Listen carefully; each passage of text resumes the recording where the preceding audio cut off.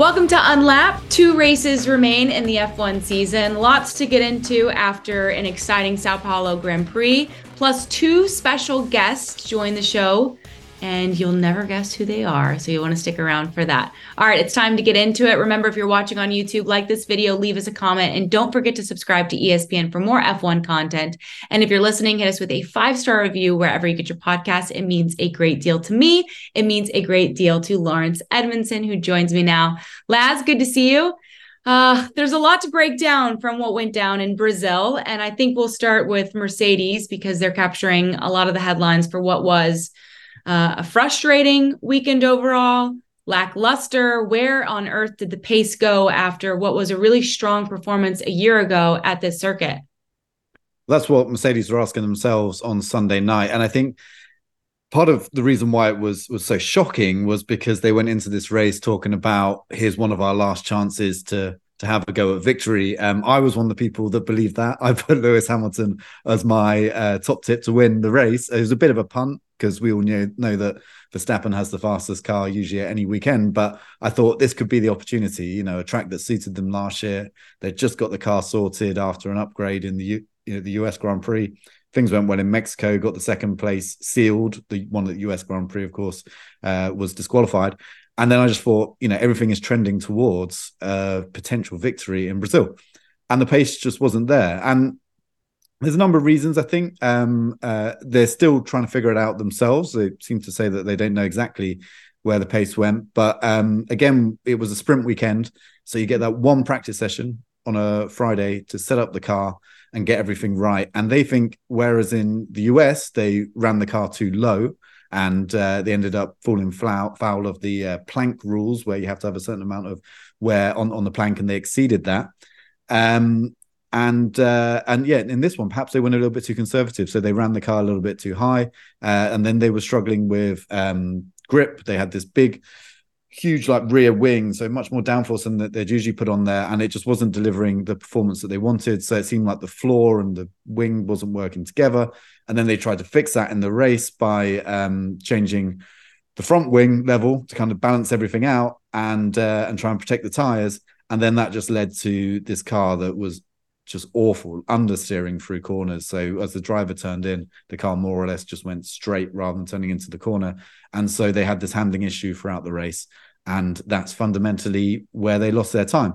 Now, clearly it was a track that didn't suit them, and they'll want to figure out why that was. But there are a few setup issues which seem to be the problem. And had it been a normal weekend with 3 practice sessions, maybe they would have figured those out in FP2 and 3, but they just didn't get the chance. So that appears to be what went wrong. So Lewis finishes P8, and George unfortunately retired after around lap 57. Are you surprised that Mercedes, a team and an organization to their pedigree, I guess is a fair way to put it, has struggled so much with their concept, their setup, and ultimately putting together a car that is what they said, a miserable thing to drive? The car doesn't deserve to win. I mean, the frustration that boiled over from Toto Wolff and Lewis Hamilton seemed warranted, quite frankly. Yeah, so we've seen that a number of points this year where the car's really been bad. And the first one was in Bahrain at the very first race, where Toto Wolff basically wrote off the season and the concept. And let's be honest, he was right. That car hasn't won a race. You got to remember, Mercedes have won at least one race every year since 2012. So assuming they don't win either of the next 2 races, and the odds are probably against them, given the circuits we're going to, they face, this end of a run. And we obviously saw things slip last year in 2022. They got the fundamental concept of the car wrong under these new regulations, and they've struggled ever since. But, with a team like Mercedes, the expectation, having won 8 Constructors' Championships prior to that, is that you then get it right. You figure out what's gone wrong, you get it right. And they didn't. And they made similar mistakes, or they stuck to their guns on certain things. And they basically just underestimated as well what Red Bull were going to do over the winter, and the step that Red Bull were able to find with their concept. So this is basically the car as it looks now. I mean, there's a number of things which have come to it at recent races which will be taken forward, but a lot of it will just be thrown in the bin, and they're starting again with a new concept. Like I said, they've started to explore a few ideas within that, And that's where some of the positive performances have come from. So everything after Monaco was a little bit better this year because they brought a big upgrade there. And then there was another upgrade again, like I said, in the US, which worked at the US and Mexico, but didn't work in Brazil. So there's been little signs of it getting better, but there's just some fundamental things baked into this car, basically the chassis design, the layout of it with the suspension, things like that, which they cannot change. They haven't been able to change this year, and they've desperately been wanting to. So the real test of it all comes next year. But I don't know. I mean, I think I'm being fairly kind to them. There's a few journalists I've heard who have been pretty brutal about what they've done this year and the lack of results, and also a few people questioning Toto Wolff and whether he's committed to Mercedes and wants to remain there long term and set everything right. Everything I've heard is that he does, but the fact that those questions are being asked, that they haven't scored results to the point that those questions can be asked, it's really not where that team should be. When you look ahead to the future, and you mentioned a few positives to be able to draw on and move forward with, is there any hope that Mercedes can compete and contend with Red Bull in 2024 or 2025? Well, I'm going to sound a bit like a broken record because I think I said this at the end of last year as well, but we should get a fairly clear picture within the first few races of next year. Last year, they said exactly the same thing. We've understood what we've done wrong. We're going to make the fundamental changes we need to make to our concept to then set it off. Now, I think the changes that they're going to make into next year are going to be even bigger. But with that comes a huge risk. I remember James Allison talking, I think it was in Baku this year. James Allison is the technical director at Mercedes now, and he was the chief technical officer back then, but we won't go into changing roles and all that kind of stuff. And he said, when you're going with a concept of a car, it's like you're climbing a mountain. But then that's all well and good, and you get to the peak and you see where you ultimately have got to and what the potential is. But if you decide halfway through, actually, we've got the wrong concept, and you look over over the horizon, you see a taller mountain and you want to start climbing that, well, that's all well and good. Your eventual point may be higher up, but you've got to go all the way down and start climbing all the way back up again. So this is the risk that Mercedes has by completely changing what they're going to do with the car going forward, is that they're going to come down off the concept they had, and they're going to have to start more or less, from the bottom with another one. Now, I think they've, as I said, started to explore some ideas. Of course, the work on next year's car would have been going on for a very long time. And there are some sounds, some noises of optimism coming from Mercedes. But the problem is that Red Bull aren't standing still. So if we use the mountain analogy again, if Red Bull are halfway up their mountain, well, they're going to keep climbing over the winter, and Mercedes has got to climb twice as fast to catch up. I'd like to think that you could gain confidence from Aston Martin and the turnaround that we saw from the end of last season to what we saw at the beginning of this season. I mean, it was remarkable and it was drastic. Now, they didn't obviously remain consistent with it throughout the entirety of this season. Or you could point to McLaren, who struggled obviously from the start, and it looked like they were going to really have difficulty finding wins, finding pace this season. And then they had an unbelievable turnaround. So it is possible, but comparing those two teams to the likes of Mercedes, I think just shows exactly where this team is and why maybe some journalists are not being too kind to them at the moment, because there are such high expectations, especially when you have two phenomenal drivers in Lewis Hamilton and George Russell. Speaking of two other drivers that dominated the headlines, they were involved in rumors all week leading into the Brazil Grand Prix, had an epic battle to the end. So much respect for what we saw from Fernando Alonso and Sergio Perez.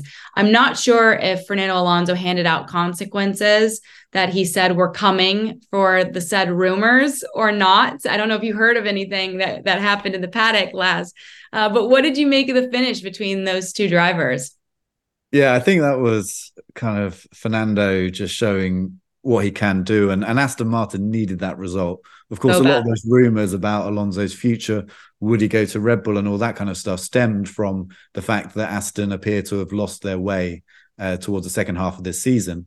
But there you go. That's interesting as well, because they brought a lot of upgrades to the car, especially in the US Grand Prix as well. And they didn't really get the best of them over the US and the Mexico weekends. And so they went to Brazil and they actually rolled back some of those upgrades and kind of did a mix and match of the bits they think that were working and the bits they knew that worked from early in the season. And all of a sudden, Alonso looked competitive again. I think they were a little bit lucky with the way qualifying worked out and stuff like that. They qualified relatively high compared to the pace of the car.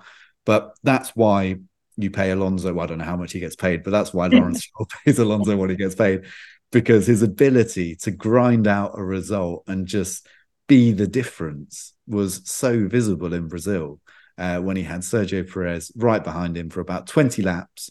Perez in undoubtedly a faster car. They're pretty evenly matched tires, but Alonso's ability to just keep him behind, mix up racing lines, change the way he was using the car's hybrid system, so the electrical boost of power that he can choose when he uses around the lap. Things like that were just sensational. And then what we so rarely see in modern Formula One, a driver lose a position and then engineer a way to gain back that position. I mean, that's exactly what you want from Formula One racing, is the ability for a car to be overtaken, but then still battle and try and get the position back. So that's rare in Formula One, unfortunately. But for Alonso to do that in Brazil was absolutely fantastic. I mean, I hope it had you on the edge of your seat as well. I don't know. It did.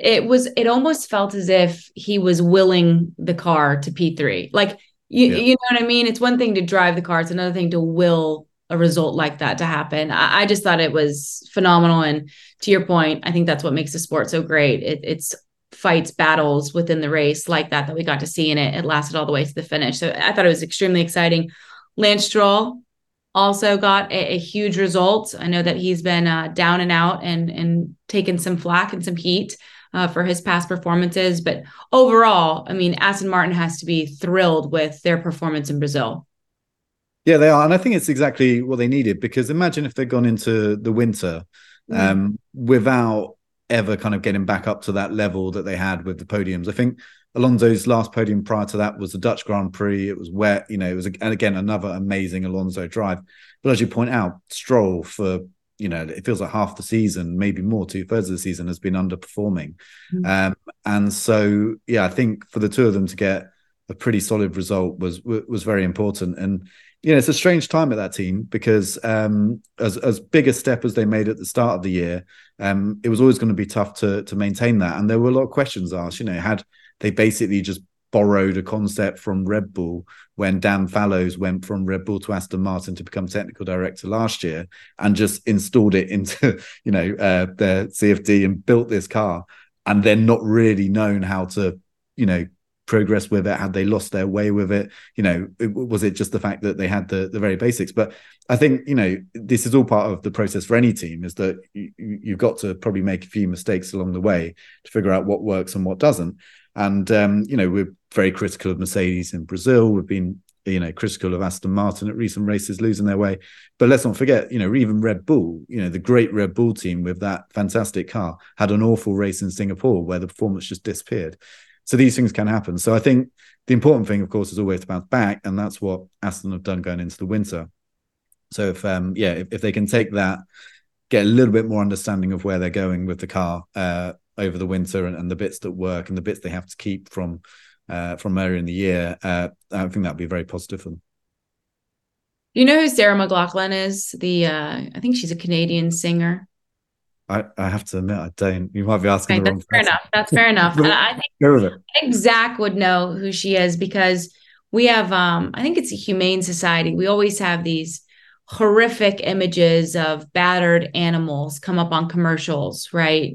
Dogs and cats that need homes, and they've just been done away with. It's really sad. But Sarah McLachlan has a song, and it's "In the Eyes of the Angel." And I'm doing a bad job here, but it's just like such a sad, horrible song. And so we as Americans always associate that song with just bad luck, right? Or something horrific. All I could think of watching Charles Leclerc walk off is that song played in the background. Unfortunately, we probably don't have the rights to play the song in the background of this conversation as it pertains to Charles Leclerc here on Unpacked. Your singing is enough. Do you want to just sing and I'll talk about Leclerc's? Well, no. It wasn't even a race, but it's, no, because I think people will unsubscribe very, very quickly if that continues. All joking aside, song aside, Charles Leclerc starts P2, doesn't even make it past the formation lap. huge missed opportunity for Ferrari, certainly, as we mentioned, because Mercedes didn't have the pace. What did you make of Charles Leclerc's afternoon? What did it end up being? A hydraulic issue of some sort? They thought it was a hydraulic issue because it looked like the steering went heavy, which is linked to the hydraulics, the power steering system. And then it looked like the gearbox seized in some kind of way because that's what spun him out. But they later found out it was something different. They were a bit cagey on exactly what it was. But I think something that was controlling the hydraulic system failed rather than the hydraulic system itself. I mean, it doesn't really matter either way, does it? If a car ends up in the barrier on its way to the grid, when I first saw it, I thought, "Oh no, Charles, what have you done?" Like, because it's been a brilliant run of qualifying for him recently, but races have not been great. And so I thought, "Oh God, what have you done?" And and then it turned out that it wasn't him; it was the car. But it doesn't make it. It pretty makes it even harder for him. And as he said, he is pretty much the unluckiest person. I think he used some slightly more colourful language along the way as well, but. Yeah, to be that unlucky, to be second on the grid, he's been pole the last 2 races before that. Okay, he got a podium in Mexico, but yeah, still to then have that happen. I don't know. I just don't know what you can say to someone like that. I suppose the only benefit is that at least it isn't during a season when he's competing for the championship. But you kind of get the feeling that if he was, then these kind of things are the kind of things that would rip it away from him at the last few races. I don't want to carry on this list, but you can find his results on the entire season and DNFs, penalties, issues with the car, a variety of different issues at different points. I mean, there's only a handful of clean races with no issues where he certainly finishes in the points because we know he's capable of that. You mentioned unlucky. In my time covering the sport, which is more recent certainly than yours, have you ever seen a driver plagued quite like Charles Leclerc is? I honestly don't know if I have. I mean, you have seasons where things seem to go against drivers. I guess a really obvious example was 2016, where Lewis Hamilton was up against Nico Rosberg at Mercedes. They had by far the best car, so it was down to those two who was going to win the championship. And Lewis's first 4 races, I think, he was struggling to even put points on the board. He was having grid penalties early on because of reliability issues. And so Rosberg built up this big lead early on. And then it looked like Lewis was going to come back and he was leading the Malaysian Grand Prix and his Mercedes engine spat a load of fire out the back and failed in him. So I don't know, off the top of my head, that was a very unlucky season for one driver that led to Nico Rosberg winning it. But with Leclerc, it just seems constant, doesn't it? It just seems to stretch over seasons as well. There's a Leclerc curse we talk about in Monaco. And it just feels like everything is kind of working a little bit against him. And I think what makes it all the more frustrating is the flashes of brilliance he shows. So those pole positions that he gets, and you're like, wow, how a car which we know is not easy to drive, this year's Ferrari, it's got a lot of rear instability, yet he seems to live with it somehow. He sets up the car in a way that he doesn't like. That's one thing he's had to do throughout the season to deal with the fundamental issues with the handling of the car, and yet still goes and gets pole positions.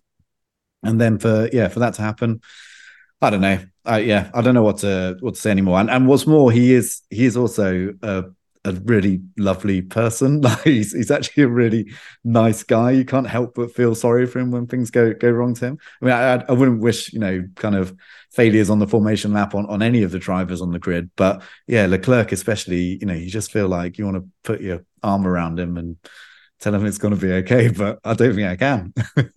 He's easy to root for. I think he's very easy to root for. So you feel for him with the waves of bad luck that he's had this season. And to your point, middle of last season is when the bad luck kind of seemed to start happening for him. So it's spanned 2 seasons now. So can't just imagine where he is mentally. His teammate, though, Carlos Sainz, is in a tight battle for P4 in the driver's standings. So, he needs a strong finish. Ferrari's 20 points behind Mercedes for P2 in the constructors. We obviously mentioned the lack of pace for Mercedes. 2 races remain. Do you feel like Ferrari has it in them to leapfrog Mercedes at the tail end here? You're starting to smile. Well, I know, just on the basis of Brazil, it's who's going to throw it away, not really who's going to win it, right? It's like who's going to either get the setup so wrong in a race that they can't compete like Mercedes did, or who's going to have reliability issues that means the car doesn't even make it to the grid. So it could come down to that. Genuinely, I mean, these, it's not unusual for positions in championships to be decided by mistakes rather than on the merit of results. So yeah, it's going to be close. I don't know if I can pick it anymore. Like the Ferrari still looks like the faster car in qualifying. That's been pretty much the case throughout the year.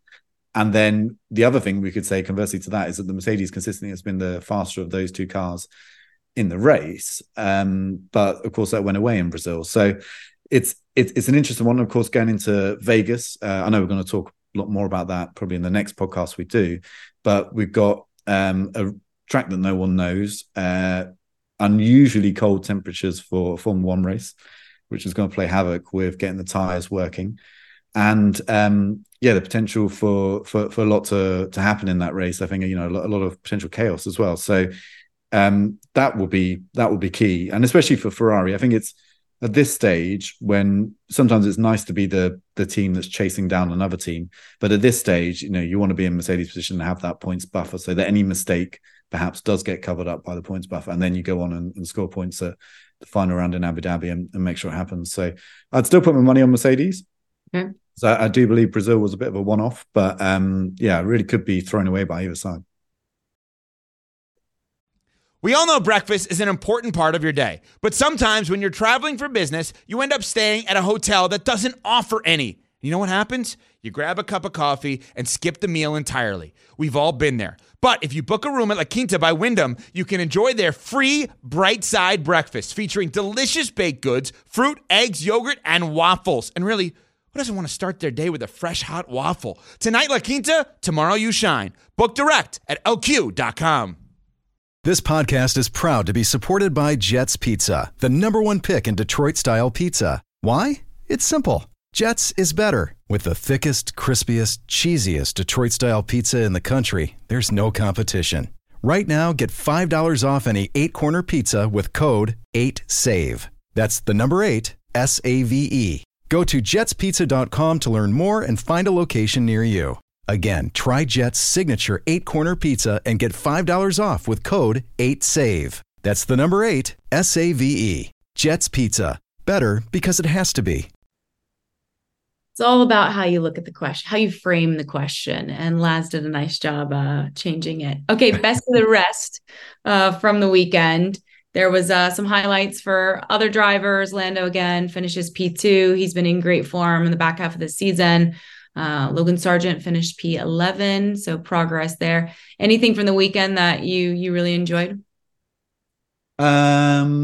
What did I enjoy? Yeah, I think Lando Norris's performance. It's quite easy to let that go under the radar because of what we saw between Alonso and Perez at the end of the race. But he, at one stage, was challenging Max Verstappen for the win. And I think what that showed you was, one, the potential performance of the McLaren, but also its failings, which is that while it can be very quick over one lap and at the start of a stint, to maintain that performance across a whole stint, so basically to make the tyre life last so that you've got performance throughout from one pit stop to the next, is something that the McLaren doesn't quite have relative to the Red Bull. It has it relative to pretty much every other car in the field, which is very impressive. But yeah, that seems to be that little bit that's lacking for McLaren. But a good thing about McLaren going forward, just while we're on the subject, is that, aero-wise, they've made some huge steps. So those big upgrades we talked about around Austria and have kind of trickled through the season, all of that has been based on the aerodynamic package, and it's created some incredible results. The one thing that they haven't really changed is the mechanical package, so suspension, stuff like that. Again, similar issue to Mercedes. It's very difficult to change that mid-season without either spending a lot of money or really redesigning a whole concept. So they can go into the winter knowing what their failings are there and hopefully finding some solutions. So I think that was massively positive. The other driver I want to give a shout out to is Yuki Tsunoda, because I think he was pretty amazing. I mean, Daniel Ricciardo deserves a lot of credit for what he did in Mexico. and also for his comeback in general. I think he's looking great. And there was a chance that Yuki, maybe got slightly overshadowed, but he came back fighting in Brazil and was absolutely on it. Getting points in both the sprint race and the proper race is very good. How about you? Anything stand out to you from that weekend? I'm surprised you didn't take Max Verstappen's singing ability. I'd say it rivals mine at this point. No, I mean, there's a nice story. Did you hear the story about that? No. So it's a Tom Jones song. You'd have to remind me of the exact one it was. But I believe it was a Tom Jones song that when they left karting races, when Max was a kid, Jos Verstappen, his dad, who of course ex-Formula One driver, used to put that on as they were driving back to the Netherlands, especially if they'd had a victory. And so it's become a bit of a thing within Red Bull. It sometimes apparently gets played during kind of celebration moments or whatever. Apparently there's been some karaoke renditions already. So that's why it came about. So I only heard about that like way afterwards, but kind of interesting. Yeah, I love that. So they weren't playing Machine Gun Kelly afterwards, you don't think? There might have been a bit of that. I don't know. It depends how Martin Brundle feels about that, I guess. That was another legendary grid interview. That's my best of the rest. I mean, he is primed every now and then for some, I don't want to say amazing TV moments, but cringeworthy, I think is a fair way to describe what went down between Martin Brundle during his grid walk. He ran into Machine Gun Kelly. They were doing an interview. If you haven't seen it, it was all over Twitter. But Machine Gun Kelly basically says, can you do the air piano?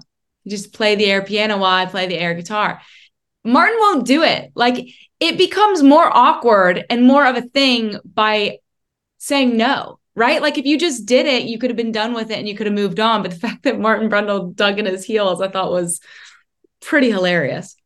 Yeah, it's a weird kind of dynamic, isn't it? Whenever he talks to anyone, and his go-to question is, so how's your career going at the moment? And Machine Gun Kelly was just like, yeah, my career. Yeah, well, let's talk about this. Why don't you do the air guitar? And like, it was almost like two completely different conversations were happening at the same time. And there was just this very, as you say, awkward disconnect between the two. But I guess, I don't know, I guess that's part of the appeal, isn't it, of the Martin Brundle grid walk? He's always done it his own way. And I think he really doesn't care who anyone is or what they say to him or whatever. He's just going to do it his way. So I have respect for that 100%. But it is funny, and it kind of shows how much F1's changed since when he first started doing those grid walks, which would have been like late 90s. We used to get it on ITV here, which is one of the TV stations here. And that's when it started out, and it became this, this big thing. But now increasingly the celebrities that he comes across, I think he has no idea who they are. To be honest, quite a few of them, I have to admit, I'm in the same boat. I'm probably more Martin's generation than some of the guests on the grid nowadays. But even so, it's starting to become quite a thing that he just goes up to people who he clearly knows nothing about and tries to have a conversation. Anyway. And I love it. I love the grid walk. I think it's so entertaining. I think he does a great job. And to your point, like it sometimes is hard to recognize celebrities when they're not in their rightful place, right? Like, and I mean that by, I have trouble sometimes if I see a basketball player out in public in street clothes as compared to seeing them in their uniform or something like that, if you can't quite place them. So I have to imagine it's very difficult to do on the fly. But that, again, was another TV moment of gold brought to you by Martin Brundle. Speaking of celebrities, I'm so excited for this. Nate Saunders and Lawrence Edmondson got to sit down with 2009 world champion Jenson Button and actor Keanu Reeves for an exclusive interview about their upcoming documentary, Brawn, the Impossible F1 Story. It comes out on November 15th on Disney Plus and Hulu, and we are now going to give you a listen. Check it out. Nate Saunders here from ESPN Unlapped. I'm with Lawrence Edmondson, and I think today we've raised the bar for the guests that we've had on this show. Not only do we have 2009 world champion Jenson Button, we've also got Keanu Reeves joining us on the show. Delighted to have you both with us today, guys. Thank you so much for taking some time to have a chat with us. Thank you. Keanu, I'm going to start with you because, I mean, when I heard about this documentary for the first time, I wondered how on earth has Keanu Reeves ended up narrating and basically driving an entire documentary about Formula One. I imagine there's a great story behind that. When did Formula One get onto your radar, and when did you first learn about the Brawn GP story? Yeah, I liked Formula One as a kid, and followed it on and off through the years. Love the cars, love the racing, love the sound of it, love it. And I heard the story. I didn't watch the 2009 season really. I can't remember. I might have seen a race or two, but a friend of mine told me the story, and he basically started with, "Hey, do you remember that team that was bought for £1 that won the championship? Independent team that won." And I was like, "What? Huh?" And that was really like the pitch line. And then I was in. I've made documentaries in the past. I love storytelling. And so the guy who I partnered with, Simon Hammerson, is a producer and director I'd worked with, and we've spoken about it. And so he and I went and tried to make this documentary, and here we are because of Jenson Button and Ross Brawn and Nick Fry and Rubens Barrichello. They said yes, and so then we could move forward. And I guess, Jenson, the obvious question for you off the back of that is, how did you feel when you found out that Keanu Reeves was going to make a documentary about your championship season? Very privileged. No, man, I bet you were just like, that sounds weird. What? Huh? Who? Who? What? Where? Why? For me, it's funny because a lot of time's gone by since 2009 and everyone's been busy. Time moves so fast these days. So for me to stop and have a moment to really reflect on that year was amazing. And then we met in LA for lunch with the full crew that were going to be involved with the documentary, talked it through, and I could see the interest from these guys and how much time and effort they'd already put into it, and understanding what that season really meant to us and to Formula One. So I was fully on board. And for me, reliving that season, every step of the way through the interview process to watching the documentary, I mean, it feels like it was yesterday, and it brings back so much emotion. And I love that the new fans of this sport are going to get to see a true gritty story of this small team that took it to the big giants of Formula One, and they won. And I also love the way that it's been shot, the interviews that Keanu does, and how open everyone's been with Keanu, and how much passion there still is for that season, whether it was a good year or a bad year. There's a lot of emotion and pent up, probably aggression in some. And Keanu, I just wanted to, ask both of you about that really, because what was really striking about the documentary was you spoke to everyone involved in that story. I mean, it wasn't just a case of talking to, Jenson and the top guys. You talked to a lot of people across the team. What was that like? Just hearing those human stories of the team, like Jenson said, kind of reliving it again after all this time. And Jenson, just for you, that process of getting yourself back into that season, you mentioned that it was pretty amazing to do, but was there anything for you, Jenson, that kind of coming back to this that you realized, like, actually, I hadn't thought about this for a while, that kind of surprised you, kind of getting back to that point again? No, kind of strange. It's when you watch the documentary, and for everyone that watches it that was outside of Brawn, they'll just be like, wow, what a story. You couldn't script this. You wouldn't believe it if it was a fictional movie. When you're in it, though, it's tough. When you're in that season, you have the highs, but the lows are the ones that really get you. And it was such a tough season for all of us. The highs were unbelievably high, but the lows were so low. Some of the lowest moments I've had in the sport came in 2009. But then to win the championship in Brazil, the emotions, and to take that championship in Brazil. Yeah, I mean, I still get so excited about it. It's 14 years ago. And I've always said that race wins are amazing. It's that living in the moment. But a world championship, that never gets old. That's with you forever. Yeah, and I mean, I think for me, it was like when you speak about, everyone we had a chance to speak with, it, really, we were at Brackley, which is, so the old Braun, Honda, Braun, Mercedes-Benz at Brackley. When we were there, we were filming. We were at Brackley, and then a couple of people came up to us and said, "Oh, I was here when I did." And this one gentleman, I was like, "Well, what do you have?" And he's like, "I have a video." "What do you mean you have a phone?" He's just like, "I filmed the car the first time it ever left the tent at the shakedown at where'd you guys do it? Silverstone? Silverstone, yeah. Yeah, you guys were inside there in the short track, and I was like, "What?" And I was like, and then all of a sudden, all these other, I was like, "Who else has?" And we started to meet other people who are at Mercedes-Benz who were with Braun in 2009 at Brackley. And so it was great. We started to meet all of, other aerodynamicists. What did it take to cut the car in half? I mean, all of these people, we ended up taking a photo of it, which you see in the documentary. It's like over 100 people at Mercedes who were at Brackley. And it was so cool to meet them. And I was like, wait, we have to talk to these people. And it's in the documentary, just meeting everyone who worked at Brackley and hearing the stories of what happened and some of the challenges and the successes. And really inspiring, emotional stuff. Of course, there were the Brackley interviews, but there were also some interviews with people who weren't part of the team. I'm thinking Bernie and Luca de Montezemolo as two that I want to talk about. Christian Horner. And Christian Horner.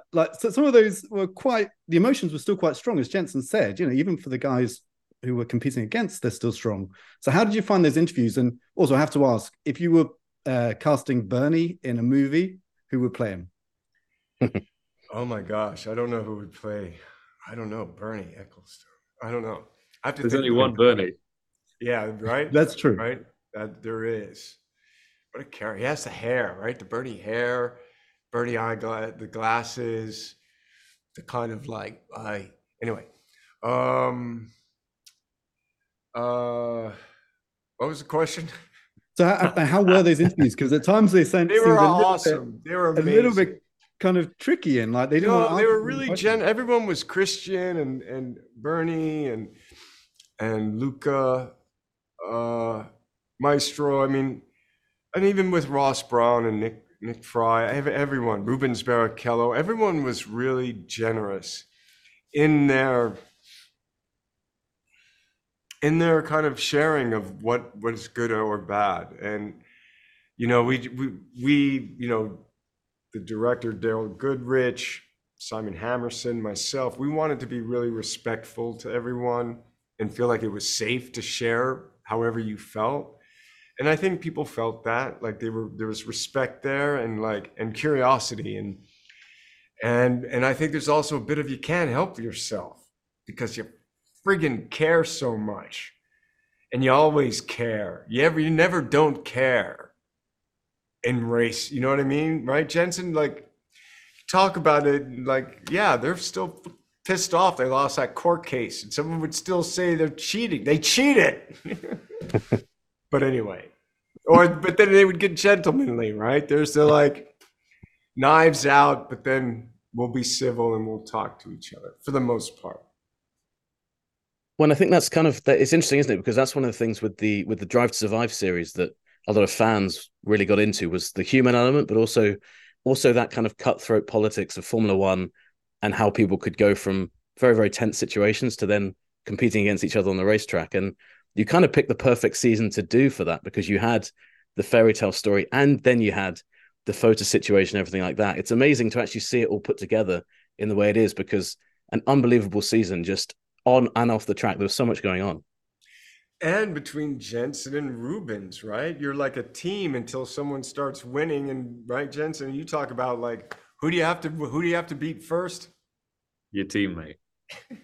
and there's no other sport like that, right? It's so unique in that sense.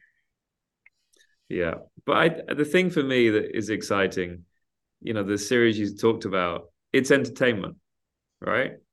It's to get the fans interested. This story, it is the story. Do you know what I mean? It is what it is. It was beautifully told, I have to say. And I love all of the interviews from the big names in the sport. But as Keanu said, the people within the team, the engineers, the mechanics, the fuel guy. I mean, that is one of the best stories ever, isn't it? Where he was even the race engineers, right? Like Andy and Jocko, Jock, there's so much to the garage. Yeah, I think that's pretty remarkable, isn't it? Going from plumber back to fuel rig operator for a Formula One team. Doesn't get much better than that. Guys, thank you so much for spending some time to talk to us today. Keanu Reeves, Jenson Button, absolute privilege to talk to you. And I'm sure everyone's going to love the documentary. We've been binging through it today and just messaging each other basically about how good it is. So thanks so much. Thanks, and look forward to watching it again for a second time. Cheers, man. Thank you. Cheers, guys. See you soon.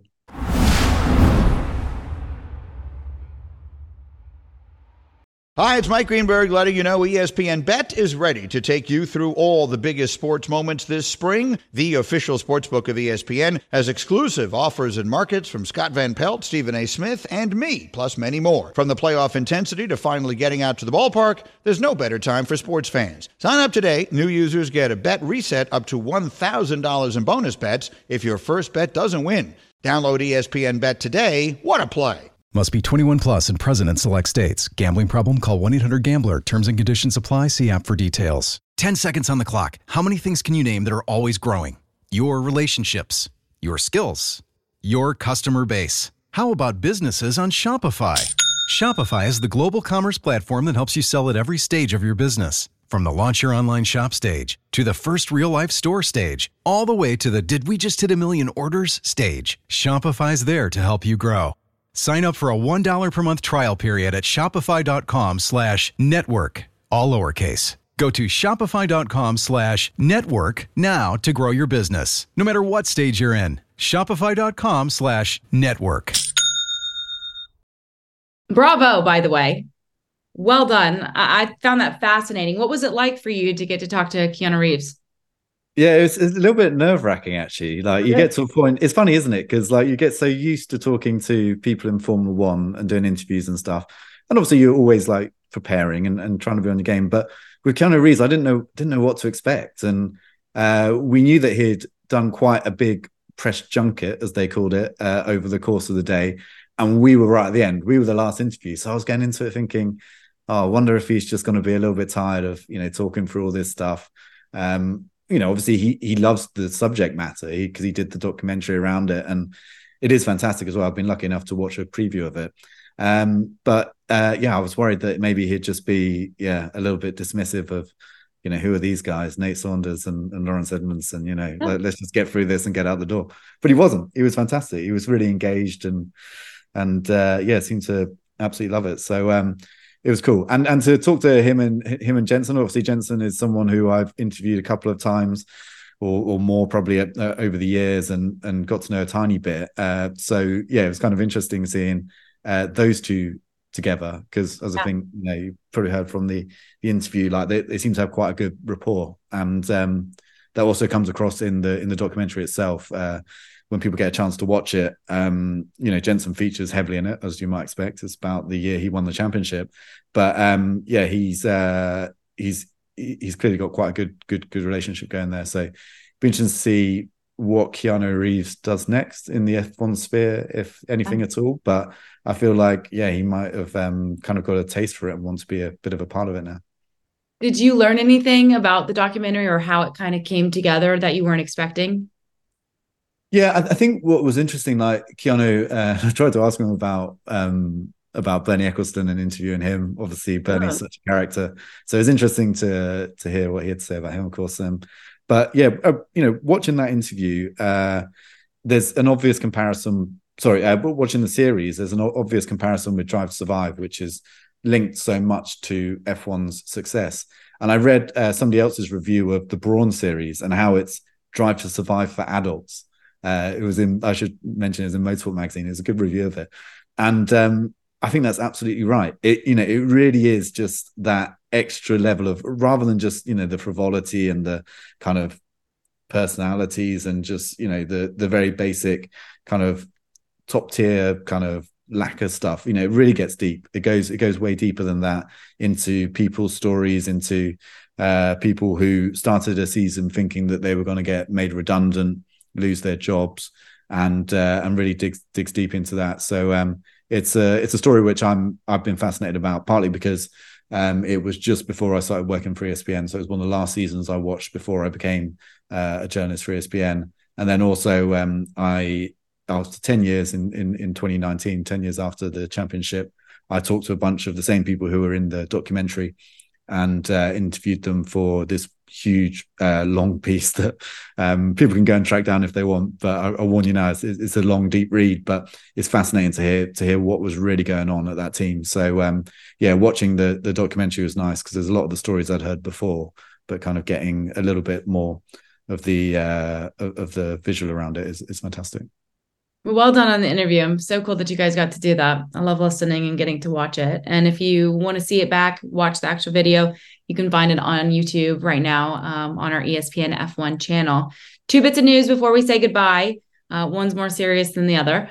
The U.S. Grand Prix results, they stand. The stewards have rejected Haas's appeal. Not all that surprising. No, that's kind of what we expected. And it was an interesting summation by the stewards because they rejected Haas's appeal, which happens so often. You have to come up with something that is new and relevant. And I'm trying to remember the other criteria. But anyway, there's basically these things that they hit. And it's so rare that you hit the new bit. So it has to be something that was not available to the stewards at the time. Now, Haas really just submitted on board camera footage, which was all available to the stewards at the time. And also they did a right to review, which is usually a right to review a decision. Now, the track limits alleged violations, there was no decision on them because they were let slide. That was the whole point of it. It was about drivers skipping the inside of turn 6. And so there were 4 drivers, Alex Albon, Logan Sargent, Lance Stroll and Sergio Perez, who Haas believed should have been penalised but weren't, and so they did a right to review when really what they should have done is a protest. So it almost seems like Haas got the wrong bit of paperwork and filed it to the FIA to start with. But a very good point that came out of it, right last paragraph of the stewards' summation of the whole thing, was that F1 and the FIA really need to find a solution for track limits. You can't have a turn like turn 6. They basically admitted that, there probably was some violations there, but there's no way that we could have said certainly that there was at the time or now that it happened. So what the FIA needs to come up with is either, absolutely completely concrete, solid way of monitoring who goes off the track, or circuits that just don't allow for track limits violations because they're like Suzuka, and the minute you're 4 wheels over the line, you're also in a gravel trap. That's a very obvious solution. So I think that's something which the rest of the Formula One community has been crying out for, because we've had so much nonsense about track limits, and we all wish it would stop. And we have these, changes to results in qualifying, and in Austria, of course, we had all the changes to the actual results as well. And I don't think that it's really fitting of the top series in motorsport to have those kind of changes after the flag over something like that. So that has to be addressed, and so hopefully they'll get around to that before the start of next year. We hope so, because I felt like our summer was dominated on this podcast with track limit conversation. And we would like to talk about other things like hard-hitting news, such as this. Netflix has released the pairings for the first ever live sports event next week, with Vegas on the horizon. Obviously, Drive to Survive is a huge hit. Full Swing, which is the same kind of version, but for the PGA Tour. And golfers hit Netflix, I believe this year was their first season. But there is a pairing. They're going to have a live golf event, maybe at the Wynn Golf Club in Vegas, but who cares where it's at? The pairings are this: Lando Norris and Ricky Fowler, Carlos Sainz and Justin Thomas, Pierre Gasly and Colin Morikawa, and Alex Albon and Max Homa. So if you're a betting man, Lawrence, who's your money on? Well, I mean, this is how little I know about professional golf, is that I actually know who's the better golfer of the F1 drivers rather than who's the better golfer of the golfers. So that's who I'm picking. My understanding, and correct me if I'm wrong, I would put my money on Lando Norris and Ricky Fowler. I wouldn't. If it was just Ricky Fowler, I would not have put my money on him. But I've heard Lando Norris is the best golfer. Is that true? No, Carlos Sainz is a significantly better golfer than Lando. So Lando Norris. just golfs more? Lando golfs an awful lot and is addicted to it and has improved far more than Sainz in the last 2 years or since he started playing. But his standard was way lower to start with. So Sainz is pretty much a lifelong golfer. So okay, so then all right, I'm changing my money because we obviously haven't. Yeah, that's okay. where mine goes. Justin Thomas is a good pairing then. Oh, so they're the team to beat. I think so. I mean, Justin Thomas is a name I've heard of at least. So I'm pretty sure. I mean, that's the thing. Between the professional golfers, you're going to have maybe 3-4 shots you'd hope over a round. You know, if they all bring their game properly, there shouldn't be much dividing them. But the F1 drivers, you could have like 14 shots, maybe even 40 shots dividing some of those guys. Pierre Gasly, I don't think has played that much. But he does have Rory McIlroy as one of the investors in Alpine now. So maybe he's got some tips. And I know he has been practicing a lot. Alex Albon is kind of handy.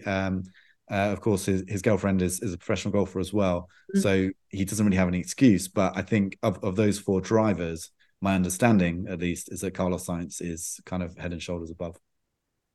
That's awesome. Cool event. I think it'll be entertaining to say the least, that they'll have that on Netflix for people to be able to watch ahead of obviously the Las Vegas Grand Prix. Speaking of, we're going to be live leading into the inaugural Vegas Grand Prix on Twitter, ESPN, YouTube, and Facebook. So be sure to check that out. As always, thank you for watching. Laz, thanks for your analysis. We appreciate you.